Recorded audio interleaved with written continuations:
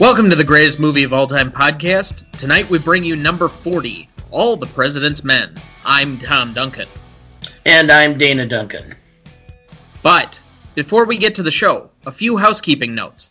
1. If you haven't been listening to the Dynasty Download, you're missing out. We're covering everything you need for your weekly fantasy football lineups, especially if you play Dynasty League football like we do.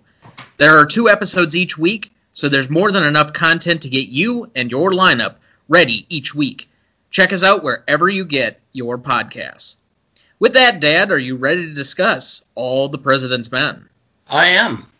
So let's just cover the basic blocking and tackling. Let's do the plot summary here just for the general audience. I don't know how familiar everybody is like we are with this movie. 2 green reporters and rivals working for the Washington Post, Bob Woodward, played by Robert Redford, and Carl Bernstein, played by Dustin Hoffman, researched the botched 1972 burglary of the Democratic Party headquarters at the Watergate apartment complex. With the help of a mysterious source, codenamed Deep Throat, played by Hal Holbrook, the 2 reporters make a connection between the burglars and a White House staffer. Despite dire warnings about their safety, the duo follows the money all the way to the top. This movie was nominated for Best Picture in 1976, unfortunately losing out to Rocky, which we'll get to here in a second. It was nominated for Best Director for Alan J. Pakula, Editor, Supporting Actress for Jane Alexander. It won for Best Supporting Actor for Jason Robards, Adapted Screenplay, Sound, and Art Direction. In 2007, it was added to the AFI's 100 Years, 100 Movies 10th Anniversary Edition list at number 77. It was number 34 on AFI's America's Most Inspiring Movies list, 7 on the Top 100 Thrilling Movies. The characters of Bob Woodward and Carl Bernstein shared the rank of number 27 on AFI's 100 Years, 100 Heroes and Villains list. In 2015, the Hollywood Reporter polled hundreds of Academy members, asking them to re-vote on past controversial decisions. Academy members indicated that, given a second chance, they would award the 1977 Oscar for Best Picture to All the President's Men instead of Rocky. So, Dad, what is your connection to this movie? Well, first of all, I lived through Watergate, so this was always a fascinating story. It was, when the Watergate investigation really started was 73, and then in the summer of 74. So I would have been 9 years old. And I watched the hearings because I was a complete nerd when it came to politics and history and all that. So, and then when the book came out, I actually read the book while I was in junior high school, and did not see the movie until I think it was on HBO in 1980, 81, somewhere in there. But I had read the book.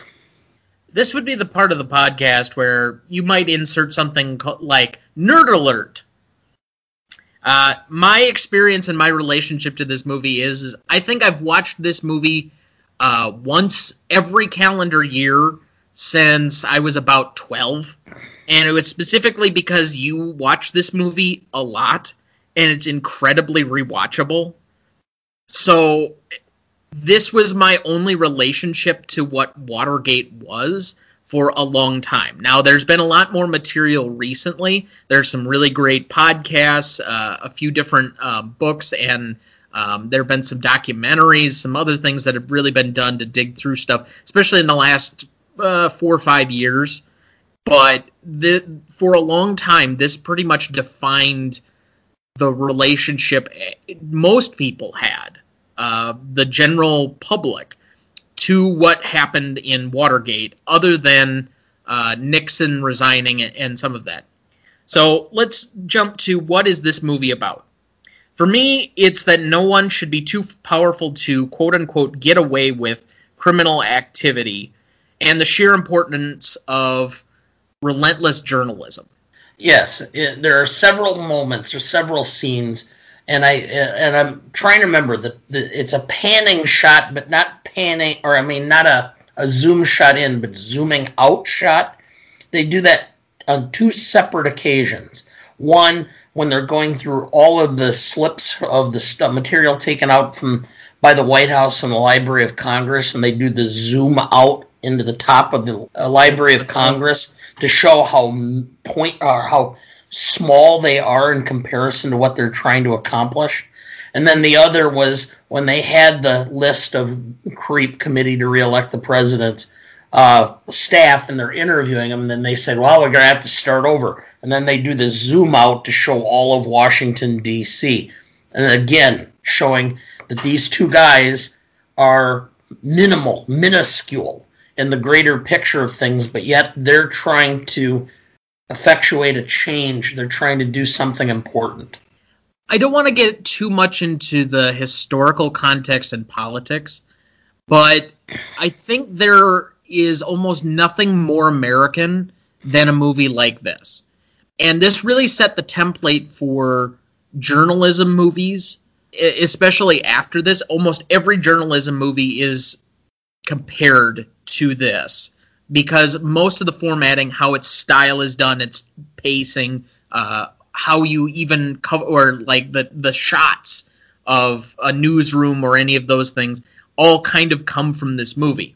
But yet, why I say it's incredibly American, the idea that a powerful political entity could be undone by two guys that are so green is such an extraordinary and revolutionary idea, even in 1976, okay, we're at the bicentennial at that point, that I wonder if we really recognize. At the same time, I will say that as far as the legacy of Watergate, I've maintained for a few years that I think the episode of that, while being good for journalism, was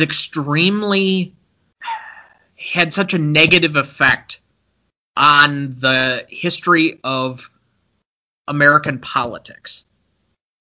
Because I think that's really the seeds of, although it did come after the Pentagon Papers, but it was really the true seeds of undermining our trust in our democracy at the same time. And I think we've been on kind of a downward spiral since, that we're constantly looking for conspiracies and all these ways that everybody's lying and trying to cheat us. And you can put a through line from that to Iran-Contra, to the Clinton years, to the 2000 election, and now you get into this weird media environment that we're currently in, and the generally disparate and polarized nature of the country at large.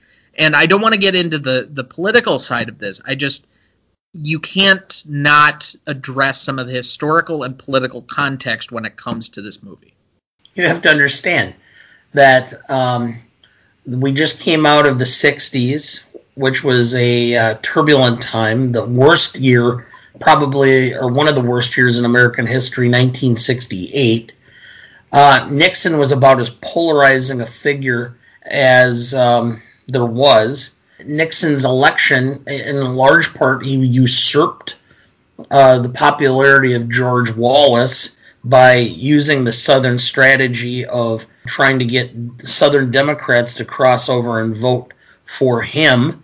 And it was a huge issue. Like you said, the Pentagon Papers, but it was the Vietnam War in and of itself. The Pentagon Papers just revealed to the public the nature and extent of the lies that were being perpetrated by basically it was propaganda by our federal government about the Vietnam War. This was just the last straw. And then, of course, after Watergate, you have all the rest of this stuff that comes out. We have the Church hearings. Frank Church, the senator from Indiana, did these, investigating how the CIA was involved in overthrowing Mossadegh in Iran, how different things that were going on. It tainted a whole generation or several generations to distrust their government. And then what it also did is there was a large group of people who just decided that, hey, we don't care. We're going to blindly follow our government because the alternative of this isn't any better. It's radicalism. It's liberalism. It's all the cultural stuff we don't want. And I think the seeds of a lot of the discontent and the negativity that exists today and the cultural and political split that exists now are rooted in this and go back to the days of Nixon. All right, I'm not going to... I think we would be down a long rabbit hole if we tried to go too much further. So let's just move into best performance. I thought for a while, and I won't use my nominee for best performer because I'm pretty sure you're going to have the best performer similar to mine. So what I'm going to do instead is make an argument for the guy that I was trying to find a way to nominate him as the best performer and couldn't figure out a way to do so over two other guys. So I assume you're going to give Robert Redford the best performer, and thus I'm going to talk about Dustin Hoffman. So, all right, that's fine.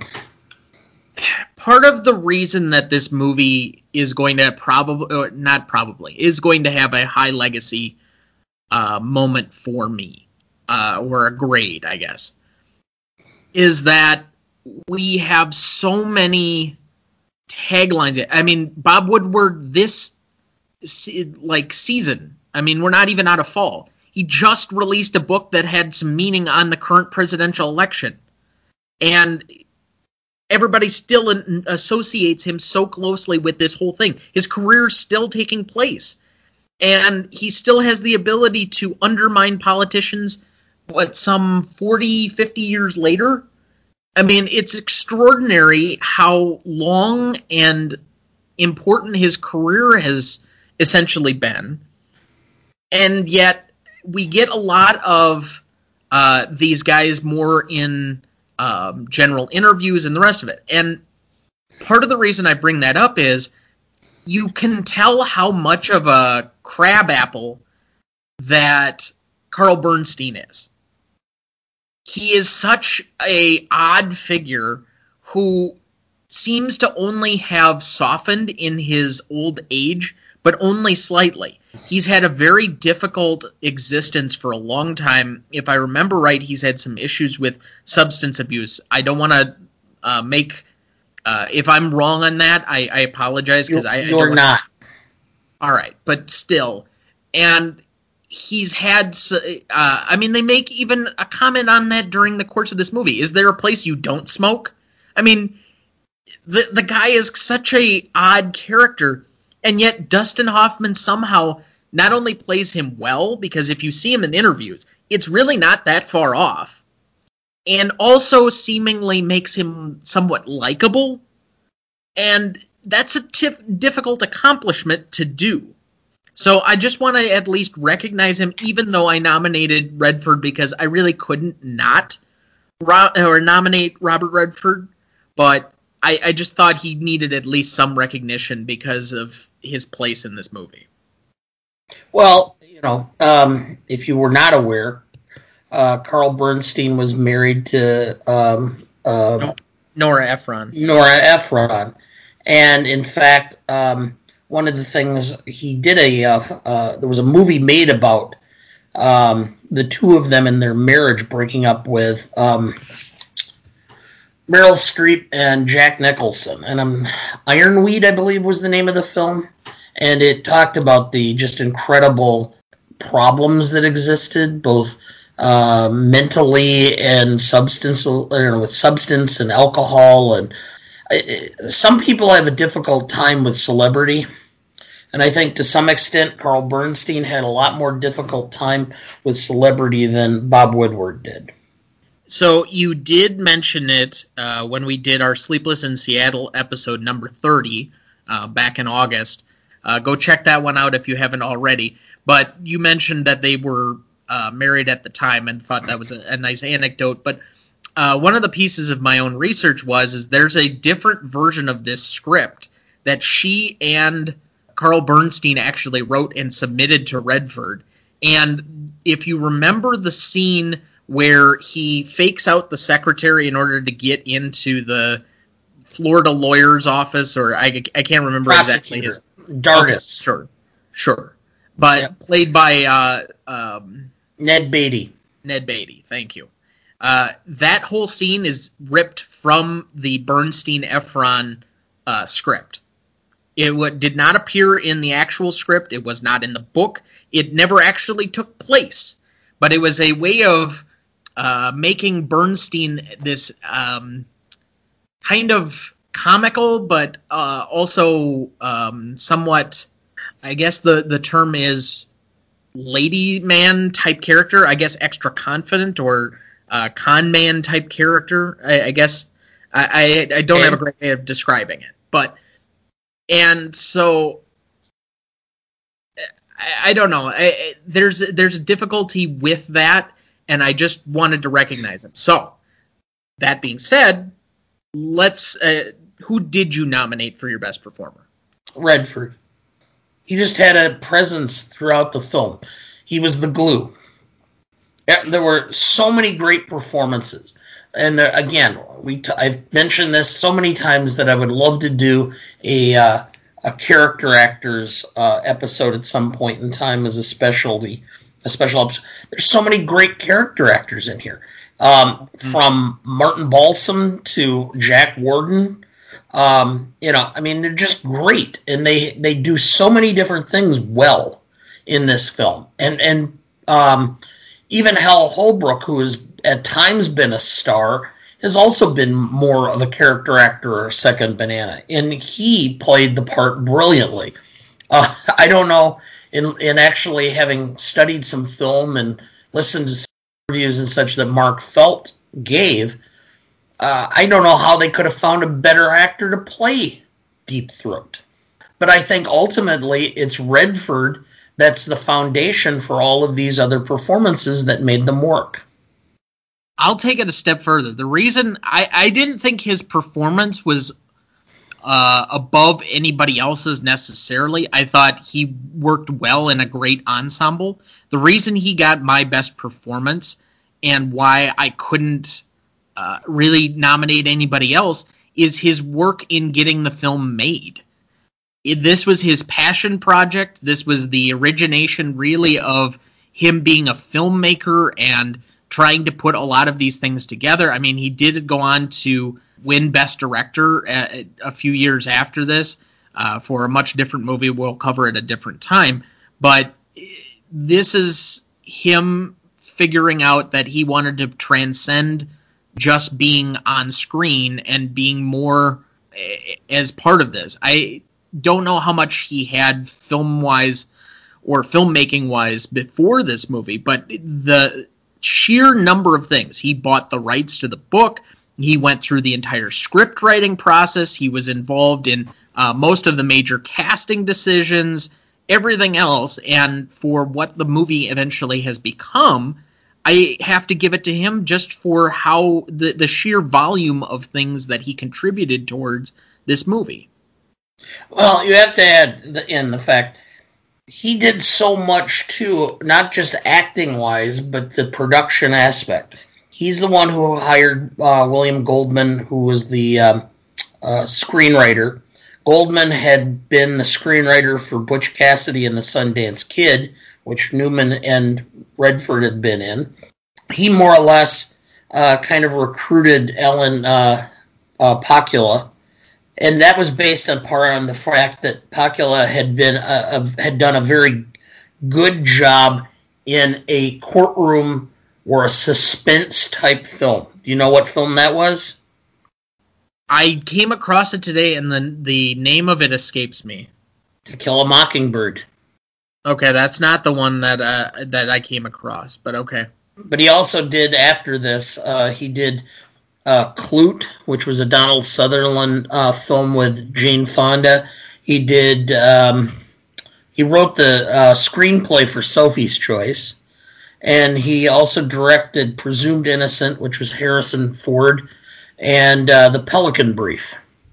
There was a different journalism movie that he made a couple of years before this that I happened to come across, and I cannot remember the name of it. But, all right.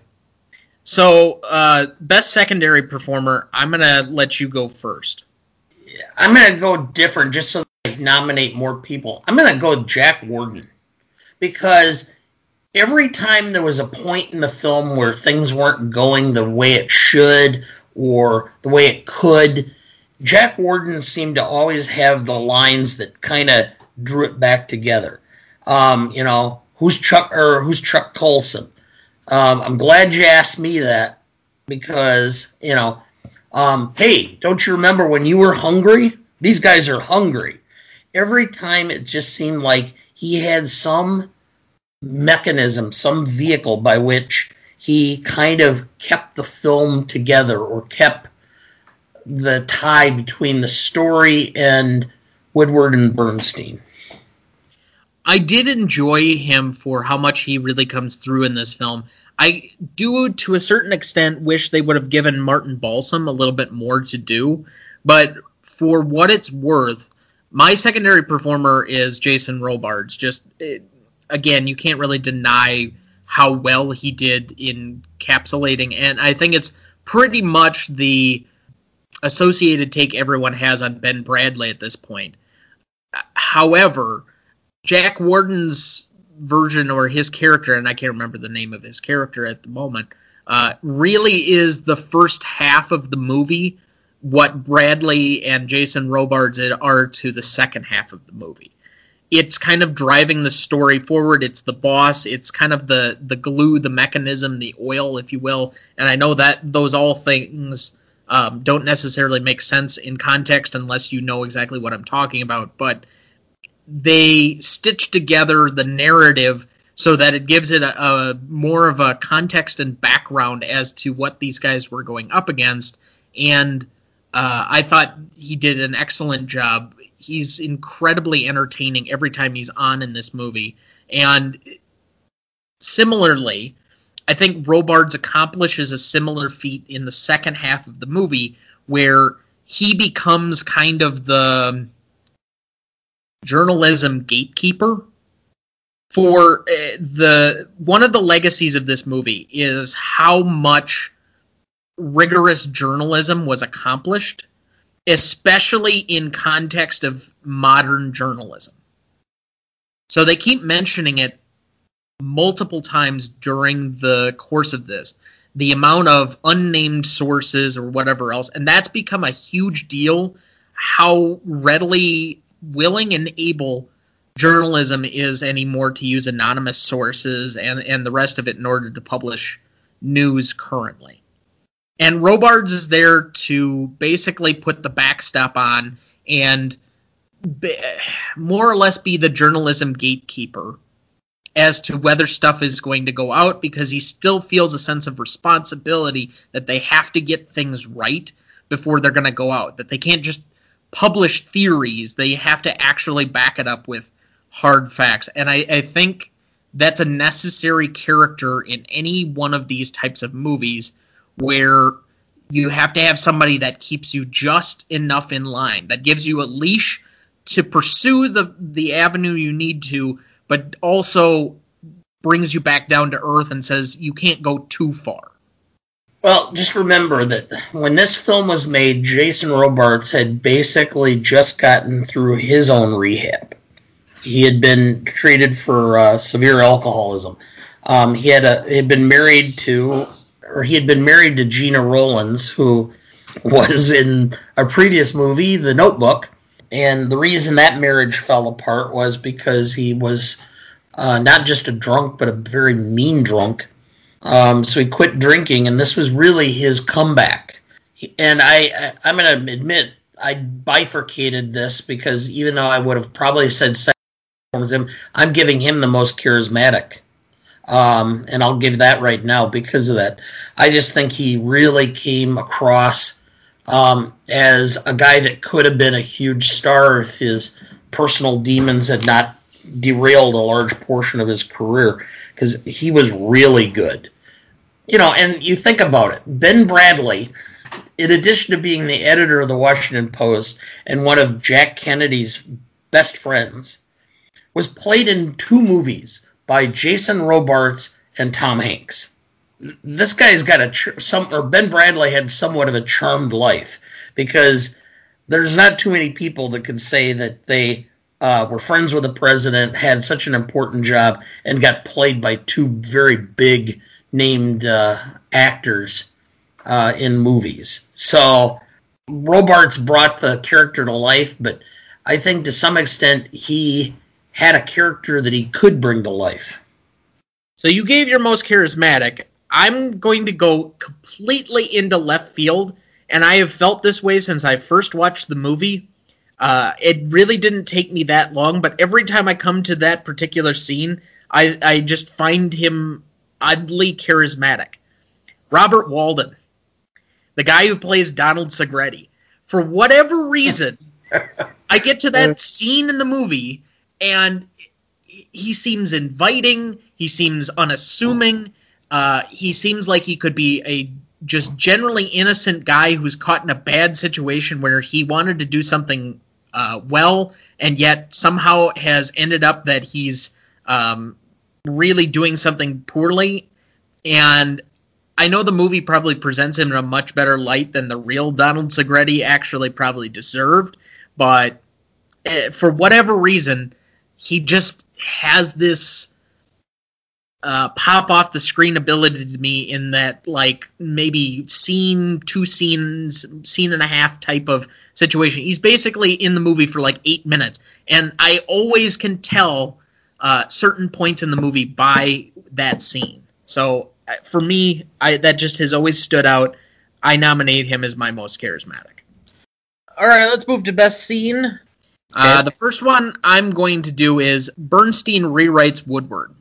So the scene where he's basically pulling Woodward's finished product out of the basket, and he's rewriting it, and they're going back and forth, and it's really the pacing or the setting where these two are starting to figure out how to work together. And I think it's so elegant of a devising that they put it this way, for him to basically rewrite it and then figure out how to do it, where Woodward might be the better reporter, might be the better investigator, but Bernstein might end up being the better wordsmith, or at least have a little bit more know-how on journalism. And whenever you have one of these team-up type of situations, you have to have some type of devising that gives them a reason to kind of come together.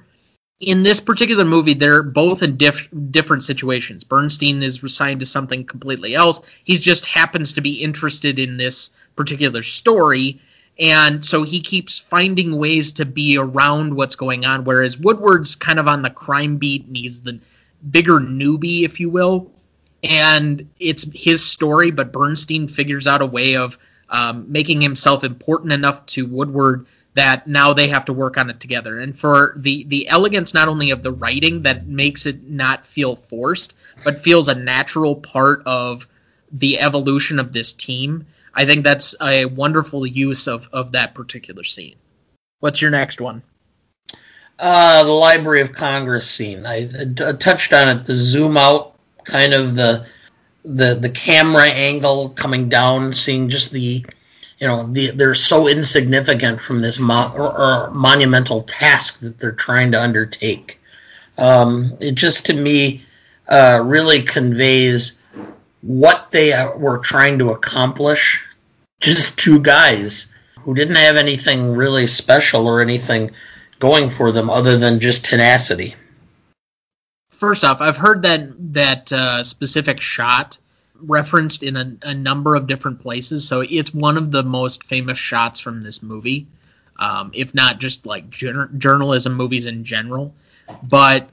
And this isn't, I guess it is one of my nominees, so let's just go into it. But them figuring out how to investigate the $25,000 check from Kenneth H. Dahlberg, and we're going to go find whatever reference we can in the clips. And that whole scene, I kept thinking to myself so much, God, these guys must have really loved when Google came around.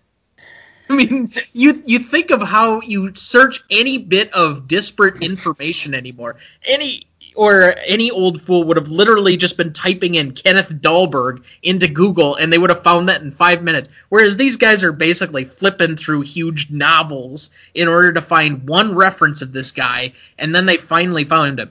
And then the conversation with Dahlberg and all of the background surrounding it, that he's a Minnesota fundraiser and he turned over checks to certain people, and how that all comes together. But that's the one place where this movie is really aged, is how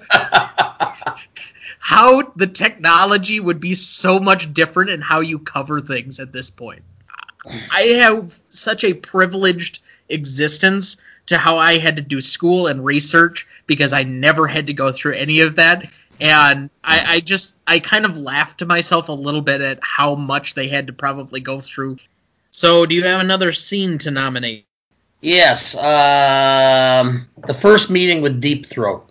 All right, I had that one down too, but why did you have it? I think it just kind of sets the tone of the remainder, or the last portion of the film. As far as the first meeting with Deep Throat, it gives us one of the signature lines of the movie, "Follow the money," that kind of helps set the outline of how they're going to progress the investigation. It establishes Deep Throat as a source that does pay off in the back half of the movie. And then finally, how many times has this trope not been reused in journalism films, undercover investigations, any of these, where a parking garage, a dimly lit space, and a shadowy figure appears that's barely visible on screen that we're asking questions of. The meeting in vans, the dimly lit crap, all of the stuff that's such a reused trope comes from that scene and setting the whole course of things as to like how you structure that. And because it worked so well, everybody's reused it time and again. It is timeless. It's become kind of the standard by which that issue or that type of mechanism is presented. All right, so I'm going to go with, even though we both had that one down, I have two more. Well, actually 3 more on my list. Again, just to bring it up, I know it's the scene I mentioned for my most charismatic nominee, but the Donald Segretti confessing to rat fucking. I just love that scene for whatever reason, because I think that's when the case kind of expands. Up until that moment where they start to figure out, well, this is a much larger story than we even realized at the time. And you don't necessarily get the context unless you get all of the historical background sometimes beyond this movie, because this movie intentionally only covers like the first 7 months of the investigation. Whereas, I mean, this went on for years. But I think this is where you finally get that last kick of the movie that says this is a whole lot bigger than we ever thought it might be. And for as charismatic and kind of playful as the whole thing is, and seemingly innocent, it's kind of where the rest of the movie funnels out, and it becomes much bigger than what the movie is, or even that original part of the story itself, because the story of Watergate really starts about that point.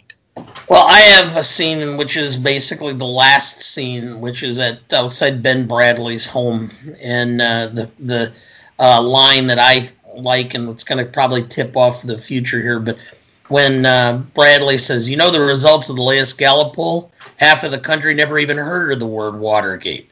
Nobody gives a shit. You guys are probably tired, right? Well, you should be. Go home, get a nice hot bath, rest up, 15 minutes, then get your asses back in gear. You're under a lot of pressure, you know, and you put us there. Nothing riding on this except the First Amendment to the Constitution, freedom of the press, and maybe the future of the country. Not that any of that matters, but if you guys fuck up again, I'm going to get mad. Good night." Not only has that line stuck out to me forever in watching this movie, because it's basically the end of the movie, but Bob Woodward's been on the press tour the last few weeks promoting his new book, where he played all the tapes and did the other things. It's his second Trump book. But he was on a different podcast show, and he actually, not paraphrased, he directly quoted this speech. So this one must have really happened, and happened in such a way that it's like seared into his memory exactly what Bradley said, because some 50 years later, he is directly quoting it on an interview podcast about what he thought of Ben Bradley and the importance of journalism and what he's always thought his job should be. And so I think to a certain extent, he was defined by this exact moment and this speech.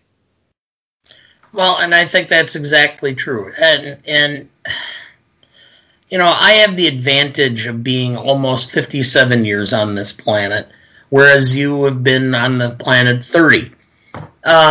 There are moments in time where there are certain things that are said, words that are said to me, movies or plays or whatever. I'm talking about real conversations, things that are done and said in real time that just press upon you and become indelible, like a tattoo on your body that you know will always be there. It's words, phrases, and situations that you experience that really have an impact on you. And obviously, if Woodward's still quoting this line so many years later, you know, he is basically indicating, I now understand what it is I'm in the middle of and what my responsibilities are going forward. One of the other ones that I have is the final typewriter sequence. So the movie really kind of begins in a weird way. So when I turned this on the other night, and it kind of just sits there with that blank page for a good, I want to say like 15 seconds before something happens. I wondered if the movie was like delayed or my streaming capability was off for whatever reason. But when that first type key hits, and you kind of realize the context of this movie, you're recognizing, oh, I'm in a newsroom and the rest of that. And for what it begins as, because you get that typewriter sequence to open the movie, and then you get it to end the movie, you realize all of the things surrounding journalism. I think they're just great bookend pieces to this movie that end up causing it. Is it my best scene? No, but it's remarkable for how they structured the movie that it never really lets you forget where you're at and what is being done in the course of this movie. You're being dropped into a newsroom, and this is pretty ordinary. The one complaint I have about that scene is the typing is going so fast, and you can barely see it over the top of the ribbon that you can barely follow. I've had to literally pause and try and read that. I don't know how many times. Did you have any other ones? Otherwise, I have a final one. Go ahead. And this is my nominee as the full best scene. I waited to do this one as the last thing. But I think part of the legacy of this movie is, particularly on journalism, is that look over your shoulder mentality. For most of this movie, they're kind of just two guys bumbling about and stumbling across stuff in the dark. But when they're starting to get too close, and even though the impending threat isn't there, there's one particular scene where you get this eerie sense of what they're starting to be or get into. And it's where he meets Deep Throat, and the car pulls away, and all of a sudden Deep Throat's no longer there, and Woodward starts leaving the parking garage, and he's looking over every shoulder, and then he starts jogging down the street, and there's this tracking shot of him, and all of a sudden he just whirls around, and there's nobody there. And for as much as was done and accomplished in that moment of the film, setting that they really started to experience the paranoia that should have been associated with this, that they're on to powerful people who have mechanisms beyond their belief that can come after them. I think that scene really sets apart this feeling for the film in which no other scene or aspect of the movie really does. I nominated that as my best scene. What do you have as yours? I gave you my best scene. I gave you my best line. It's Robart's summation line, which is really to explain to them what the impact of this story is and what their roles were and how they have what they have accomplished to that point and what they have facing in front of them. All right. Did you have a favorite scene? I love the line because, having been in the characters or having actually lived through this, the line where they end up naming Haldeman, but it kind of escaped, and Deep Throat goes, let's see if I can find the actual... You've done worse than let Haldeman slip away. You've got people feeling sorry for him. I didn't think that was possible. In a conspiracy like this, you build from the outer edges and go step by step. But if you shoot too high and miss, everybody feels more secure. You've put the investigation back months. Just the idea, because Bob Haldeman, no one in Washington liked Bob Haldeman. And just to talk about how, you've screwed up so much, you've made Bob Haldeman look sympathetic. I just kind of chuckled about that because, yeah, that's about right. I've kind of probably tipped my hand a little bit, but my favorite scene is the Segretti and the rat fucking. I don't know why. It's just been always one of those scenes that I literally, it's incredibly rewatchable to me, and it's always stuck out. I don't know why. Most indelible moment.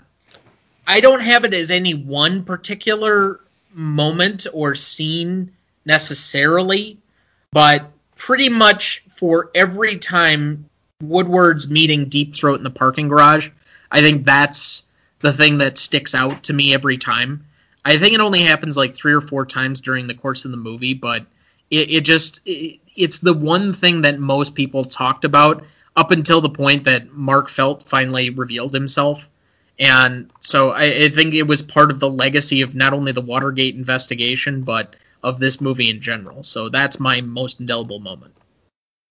I think the scene with Deep Throat in the parking garage where he finally just says, "I've had enough of this shit.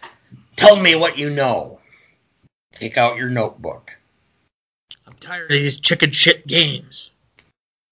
And really, if you did not understand or know, Mark Felt was the deputy director of the FBI. Basically, L. Patrick Gray was the director. He bypassed Mark Felt, who was the number 3 behind Hoover and Clyde Tollefson. And Nixon appointed Gray, who was had been in Navy intelligence or something, so that there was a civilian, non-FBI in charge of the FBI. And but Felt had all the reports, every field office, everybody doing the reports. He was the filter. Everything came across that the FBI found, and then he passed it to Gray.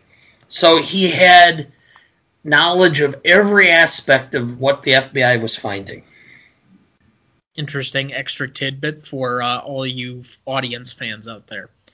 This seems like a really good time to pause for this week's sponsor. We'll be right back. Welcome back. Let's jump right back into the show with Best Lines. What is your first nominee, Pop?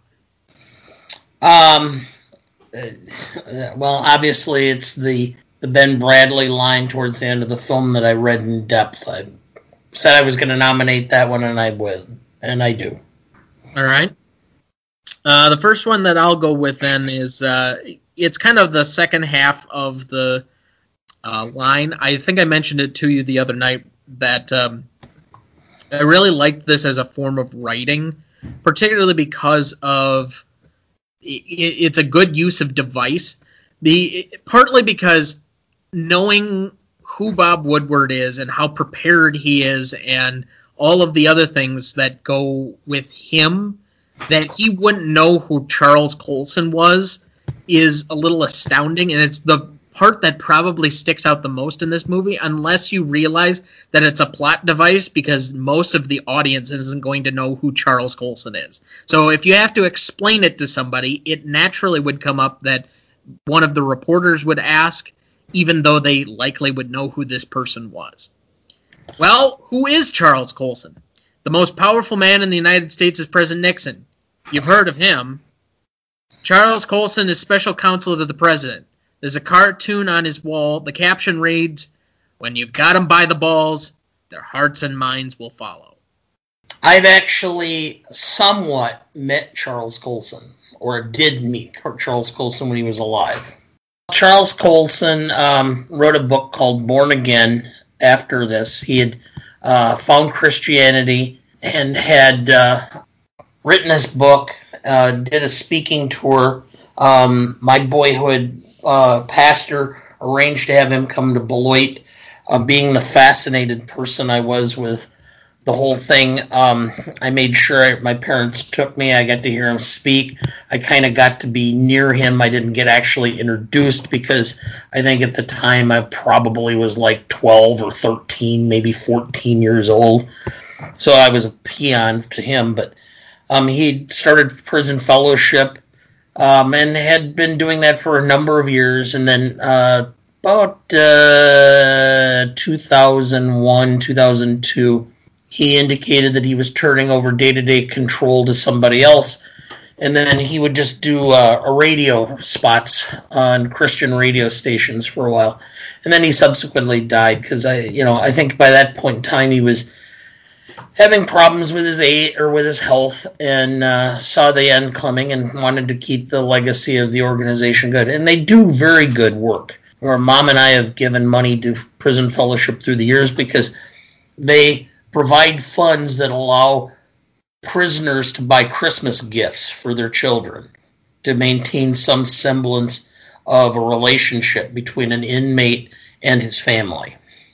And so I think it's a good organization, and I've supported it through the years.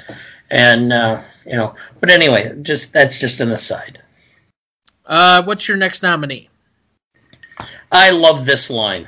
They're sitting in the newsroom, and it's Ron Ziegler, talking about, what the Post has to do with all this Watergate stuff, and then Bradley yells, "All non-denial denials. They doubt our ancestry, but they don't say the story is inaccurate." I love that line because it is really the epitome. I use that thought process whenever I'm listening to anybody doing news or any comments. It's when politicians or people in political power make denials that really do not deny the story, but just deny the motive behind the story or for whatever reason, because they know if they deny the story and it proves true, they lose credibility, or at least used to. The next one I had was Bernstein and Woodward. Boy, that woman was paranoid. At one point, I suddenly wondered how high this thing goes, and her paranoia finally got to me. And I thought what we had was so hot that at any minute, CBS or NBC were going to come in through the windows and take the story away. You're both paranoid. She's afraid of John Mitchell, and you're afraid of Walter Cronkite. Although I think that quote might be the one that probably ages the worst, because Walter Cronkite's been off the air for 20-some years, and I wonder how many people that, even of my generation, even know who he is. Closer to 30 years he's been off the air. Okay. But still, I only knew of him partly through history, but also because he narrated all those dinosaur videos I used to love as a kid. Yes. All right. That's the way it was. Yes. Okay. Next nominee for you. I've got several, but it's just a matter of picking which one that I want to give. Well, of course, the last line I already gave from Ben Bradley. I'll use that one. That's going to be one of my favorites. I also like the line from the courtroom that I mentioned earlier, where what's your name, Markham? Okay, Mr. Markham, what are you here in connection with the Watergate burglary? I'm not here. So I just think that's that kind of summarizes so much of what this was about. Howard Simmons, which was Martin Balsam's character. Can we use their names? Bernstein. No. God damn it, when is somebody going to go on the record in this story? You guys are about to write a story that says the former Attorney General, the highest ranking law enforcement officer in this country, is a crook. Just be sure you're right. Yeah, that line has always stuck out to me in the middle of this movie.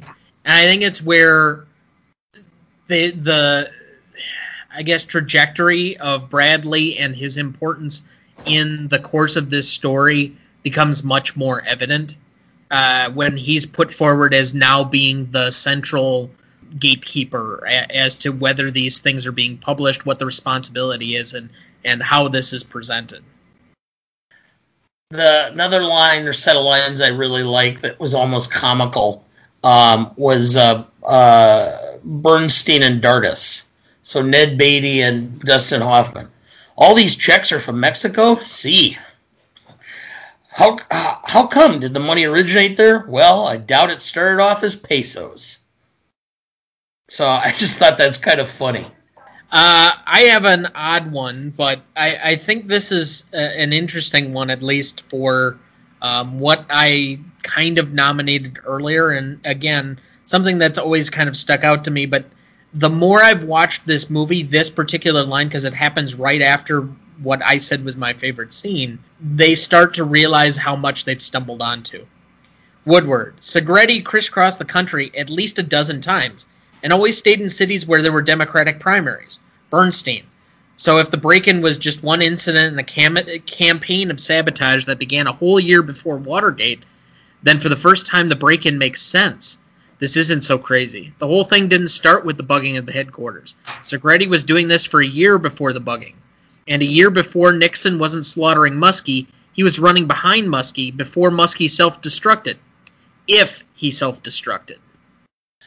Woodward and Bernstein. The story is dry. We've got all we've got are pieces. We just can't figure out what the puzzle is supposed to look like. John Mitchell resigns as the head of CREEP, and he says he wants to spend more time with his family. I mean, it sounds like bullshit. We just don't believe that. No, but it's touching. Forget the myths the media's create about the White House. The truth is, these are not very bright guys, and things got out of hand.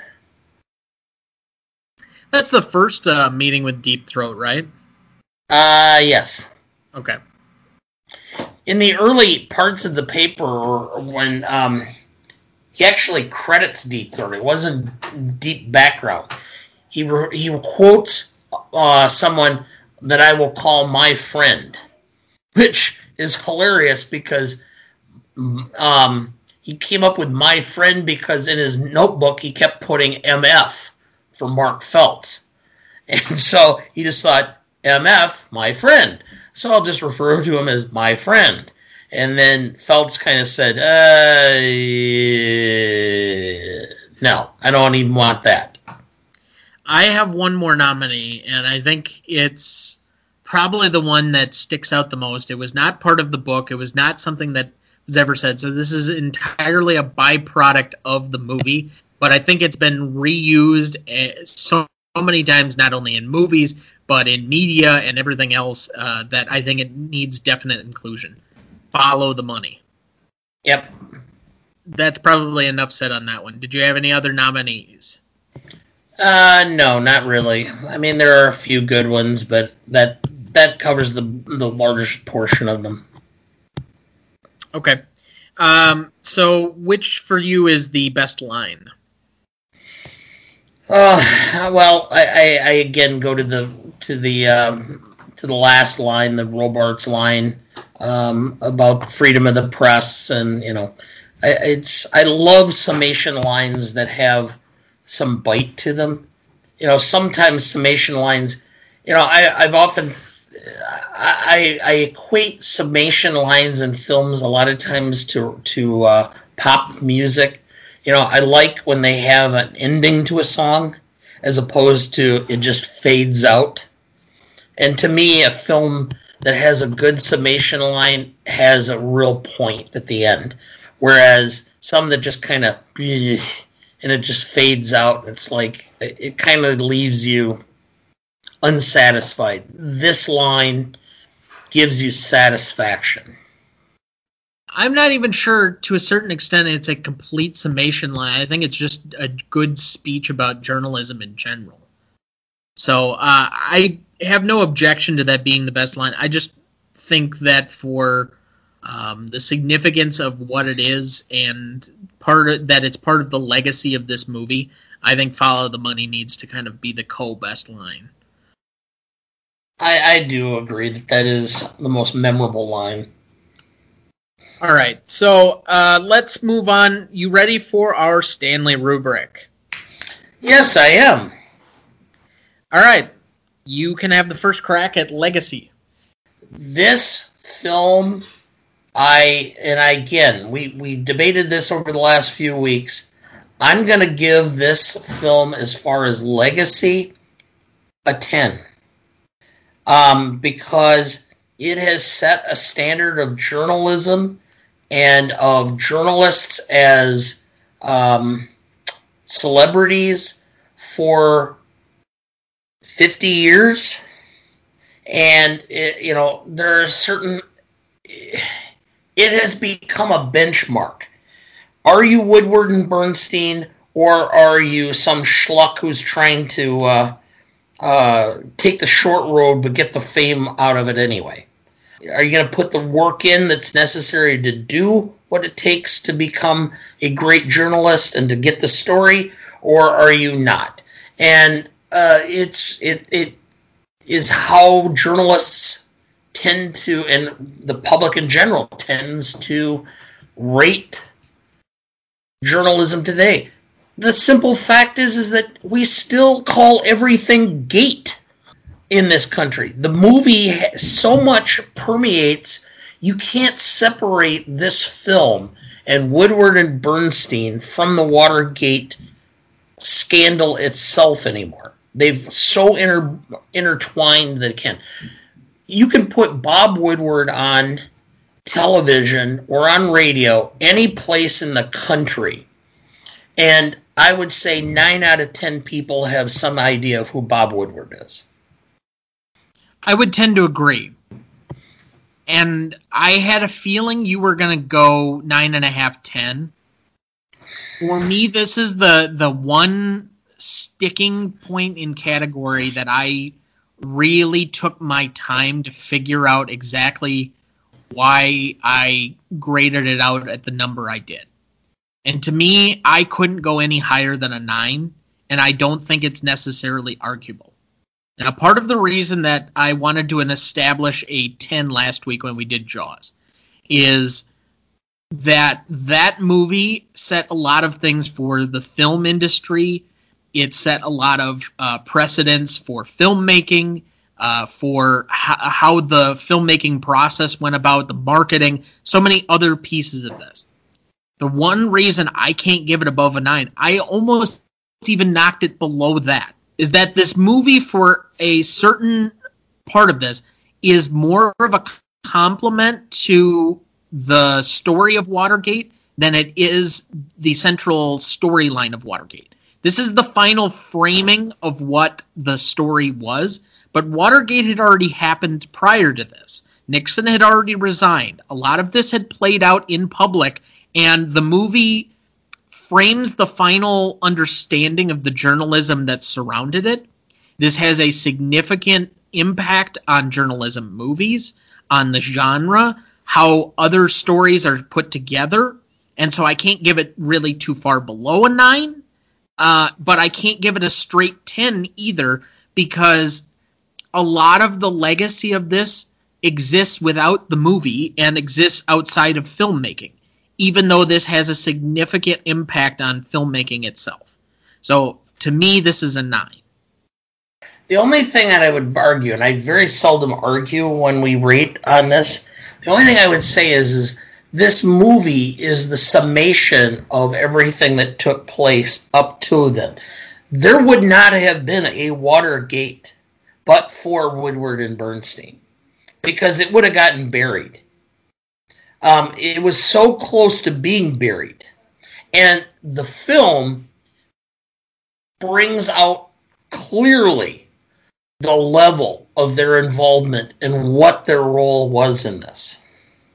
And to me, that's actually adding to my argument, that it's the framing of how these guys are depicted, not in what their legacy is.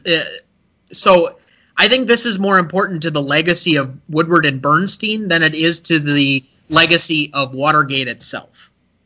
Okay, so let's put this in terms you understand a little better. The early Green Bay Packers and the early Chicago Bears. Can you separate George Halas and Curly Lambeau from the Bears and the Packers? If there was a movie made about them, yes. Except that the only frame of reference you have to either of them would potentially be the movie. And that's where I'm saying this movie was what really... This is almost like a docudrama where it showed or it disclosed the level of involvement or the intertwining of these. But it's still a dramatization, and while it gives you an image and a framing of how these guys have been perceived culturally for a long time, the entire story would have existed without the film. It just gave them a certain level of notoriety beyond that. And I'm looking at this strictly for the impact and legacy of the film itself, not on Watergate. I think there are so many pieces. I understand where there's a connectivity and tissue between the two, but this is where I really tried to separate it out. I understand why you did what you did. I'm just saying, for me, it's a 9 because it has to be knocked down that a lot of these parts and the bigger construct of the movie has a lot of things that it brings from the outside that have nothing to do with either the movie or film history or the impact on the industry itself. All right, fine. I understand your point. I am the one who's been reticent to use 10s very often. I think it's a good thing you used it. I think it's a healthy thing that you did it. I just disagree. All right, impact significance. What do you got? I had 9.5 because it's not a film, and the only reason I'm going to change my answer after listening to your arguments. I'm going to go with a 9, and the reasoning was that I didn't give it higher is simply because it is not a film that the generation, your generation, the aughts and the millennials know a lot about. I don't remember, when did the Frost-Nixon interviews come out? The actual interviews the themselves? Original ones, not the movie. Oh boy, 79, 80, somewhere in there. Okay, I wanted to say they were after this movie. Other than maybe those, which I do think have a significant bearing on the impact of, or not impact, but on the perception of what Watergate was, this was the final frame on Watergate, and for a similar understanding. In the short term, it was a highly successful movie. This movie actually made quite a bit of money for the subject material that it was, and being kind of a pretty close to the time frame docudrama, as you mentioned. And for filmmaking and other journalism movies, because there were actually quite a few of them that came out in that late 70s, early 80s period that all kind of took their cues and were compared against this. I think this kind of set that new wave of journalism type of genre films for probably at least a good 20 years, although impact significance is supposed to be within that 5-year period. And I think that this was the final frame. Again, if you're separating out the movie from the historical event, I think it had a significance for how people perceived after the fact the Watergate scandal, and people who were learning about it after the fact, like myself, as a 12-year-old kid watching this movie much later. But I don't know, because in the moment people knew more about Watergate, I think this has a higher legacy than it did in the short term, because even when they were there, the fact that it lost Best Picture, and then people went back after the fact and thought it should have won, and some of those, I think this was a little bit stunted in the moment that it was in, whereas I think we look much more fondly at that moment in time and this movie once we kind of revisit it. So I actually gave it an 8, so it'll take us to an 8.5, but I think you got to kind of knock it down just slightly because the country had just gone through all of this. Well, yes, but you have to understand, too, I grew up in this period. This is when I became an adult. And I remember having this conversation in college in 1983, still debating the Watergate era, Woodward and Bernstein, the whole issues involved and how impactful it was. And it really did divide the country even further when this film came out, because there were those who hated Nixon who just reveled. They just couldn't wait to get there. And there were others who were just absolutely disgusted that this film was out. And it only cemented their belief that Nixon was just mistreated. So what did you have down for novelty? I thought back, and usually anything that was involved with newsrooms or journalism tended to be more almost comedic as opposed to serious journalism. Right. So I had for a 9 for novelty. I mean, there were other stories about newspapers and newsmen and such, but they weren't to the serious nature of this. So that's one of the only reason I downgraded it. Other than, and I know this is going to sound bad because, it sounds like I'm taking the key element of novelty away. But other than setting the tone for journalism movies and basically establishing the genre or reestablishing the genre, again, to your point from a second ago, the only journalism movies I can really remember, although there were a couple that kind of had some of this through line beforehand, but Roman Holiday, which we covered, which was kind of a journalism movie, Citizen Kane to a certain extent. I'm trying to think. It Happened One Night. But they're all kind of these cute romantic comedies that don't give the fierce tenacity journalism that we kind of expect from this genre that we get now. Spotlight, it was constantly compared to this movie when it won Best Picture because it really is kind of the exact same movie with a different subject and just a little bit different context and setting. So I don't want to take that part away from it, but I gave it an 8 because there isn't necessarily anything else remarkable, I guess. To give something an 8 is novel in itself, but I take a little bit. I don't think there was any major thing with filmmaking necessarily that was depicted in this. There wasn't anything that you add on to. I had a real struggle trying to come up with something that I thought was novel other than how they established the genre. And so because of that, I thought 8 was pretty high, but not too low either, if that makes sense. Okay, I understand where you're coming from. So what was your number again? I had a 9. Okay, so then that's another 8.5. All right, so let's move on to classicness. And this is maybe where I make up for some of this. I had a real hard time. I don't know what a 10 is yet for classicness, but I almost gave this a 10. Because I really don't think there's any part of this other than maybe the technology thing that we mentioned earlier that's more funny because like it's not that it ages poorly because you understand some of the context, but it's a bit from a different era. That's like the one piece of this that ages poorly. Every other part of this, because you could literally rip this movie and had this scandal happened 5 years ago and the movie was being done now, other than the technology, it would be basically the same. The feeling would be the same. The structure would be very similar. All of this would fit in, and it doesn't really age.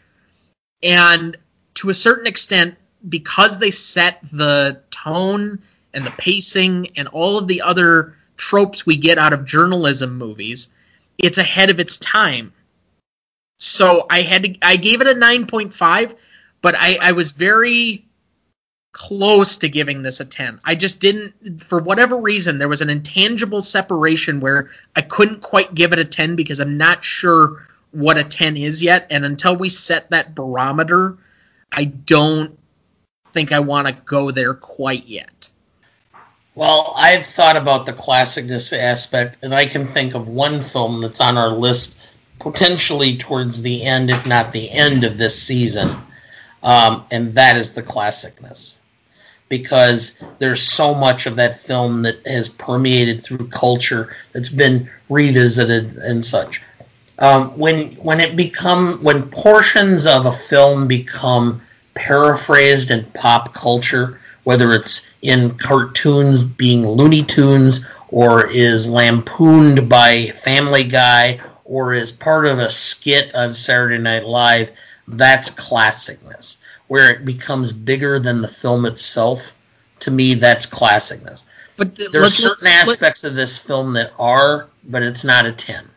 But you have to add the additional layer to this. So this is going to be part of the next category with rewatchability, that I can rewatch this film almost on a loop, and the feeling of the movie never really changes. Mm-hmm. I think that has to be an additive to this. I think this is about as close to classic as you can get for a movie without it being quite a 10. All right. So what did you have? I went back and forth between 9 and 9.5. And what did you land on? Reluctantly, I went with a 9, simply because of the fact that it's not as classic as it was, because unfortunately journalism is not like this anymore. It's okay. And so, that I'm sorry to say, journalism has become more of a gotcha than it is the altruistic aspect of doing the story for the value of the story and what the public needs to know. So that's why I ended up with a 9. Yeah, and that's a significant point. I suppose if we did this again in maybe another 5 years, that would significantly change. I wonder if this kind of makes that part of the need for a revisit at some point in time. Obviously, I think we need a little bit more separation out of the current political environment in order to maybe do so. But we're recording this before a major political event, and to some extent, I wonder in 5 years if we will actually have a network with a guy by the name of Howard Beale doing the news, depending on how things go. I'm pretty sure we've had that for a while. To be quite fair. You and I were briefly talking about something that may be similar this evening, but whatever. Anyway, rewatchability. I think this isn't going to be a 10 for me. It's not even quite a 9.5, but I've already specified. I could watch this movie on a loop. I mean, there's really no point in the story that really seems to drag. Even the parts where it gets a little bit boring because it's a 2.5 hour movie almost. Even those parts are quickly undone by, it's the next big part of this and the next big part of this. And frankly, I think this movie could go on for another hour and it really probably wouldn't get that stale. And I think I've confessed part of this already. I've seen this probably 20 times. I've been around for 30 years, and I've probably seen this 20 times in the last, 18, 20 years since you showed it to me. This seems to be like the classic film that we seem to always watch, which is surprising that Sarah hadn't seen this movie until this year. Because we watched it so my often. daughter, your sister, yes. I know. I can't understand or believe that she hadn't seen it. But anyway, I gave it a 9. So, but to me, this was always one of your rewatchables. So, what did you have? I actually had lower than you. I went with 8.5, and the only reason is I have to be at the right frame of mind. If I'm having a really shitty day, like pretty much any day over the last couple of weeks in the middle of this extreme pandemic with 5,000 new cases a day in Wisconsin type of deal, every day seems to be a little bit of a shitty day. I don't necessarily want to watch something this heavy. So to that extent, that's the only reason I gave it the downgrade, because otherwise I just, I could sit and this thing could come up with the last 45 minutes, and if I've got, I got 45 minutes before I want to go to bed, and I'll watch this film. But I got to be in the right frame of mind. There are times when this film is going to come on, and I'm going to go, oh, I love this film. I just can't. And that's fair. I get it, but... All right, so add in the audience score of 9.2. So that's a 9.5 for legacy, 8.5 for impact significance, 8.5 for novelty, 9.25 for classicness, 8.75 for rewatchability, and 9.2 for audience score, for a total of 53.7. When when I was doing the show notes ahead of time, I started to wonder when I got so many high numbers if this might happen. We have a new number 1. Really? Wow. Okay. But you have to understand. There have been 4 movies so far to finish at 53 or above, and there have been only 8 movies so far to finish at 52 or higher. Okay, so this is number 1, number 2 being High Noon. Number 3? Fractionally. Back to the Future. And number 4? The Best Years of Our Lives. But you have to understand too. We're 2 guys who are political animals and are political junkies who love talking politics, watching politics, observing politics. And I think to some extent you are, although I think I am a little bit more of a presidential historian than you are. And so, yeah, this is, this film speaks to us. This is in our wheelhouse, so it doesn't surprise me. It doesn't necessarily surprise me, although from that context alone, I think this nominates at some point a future revisit with somebody to kind of bring us back down a little bit, where we get a bit more objective as to what this film is. It'd be interesting to have somebody who's more of just a cinemaphile than somebody who is a political junkie. Yeah. Or somebody that's not necessarily the average voter, but has a little less of the historical and journalistic background and just maybe enjoys the movie, period.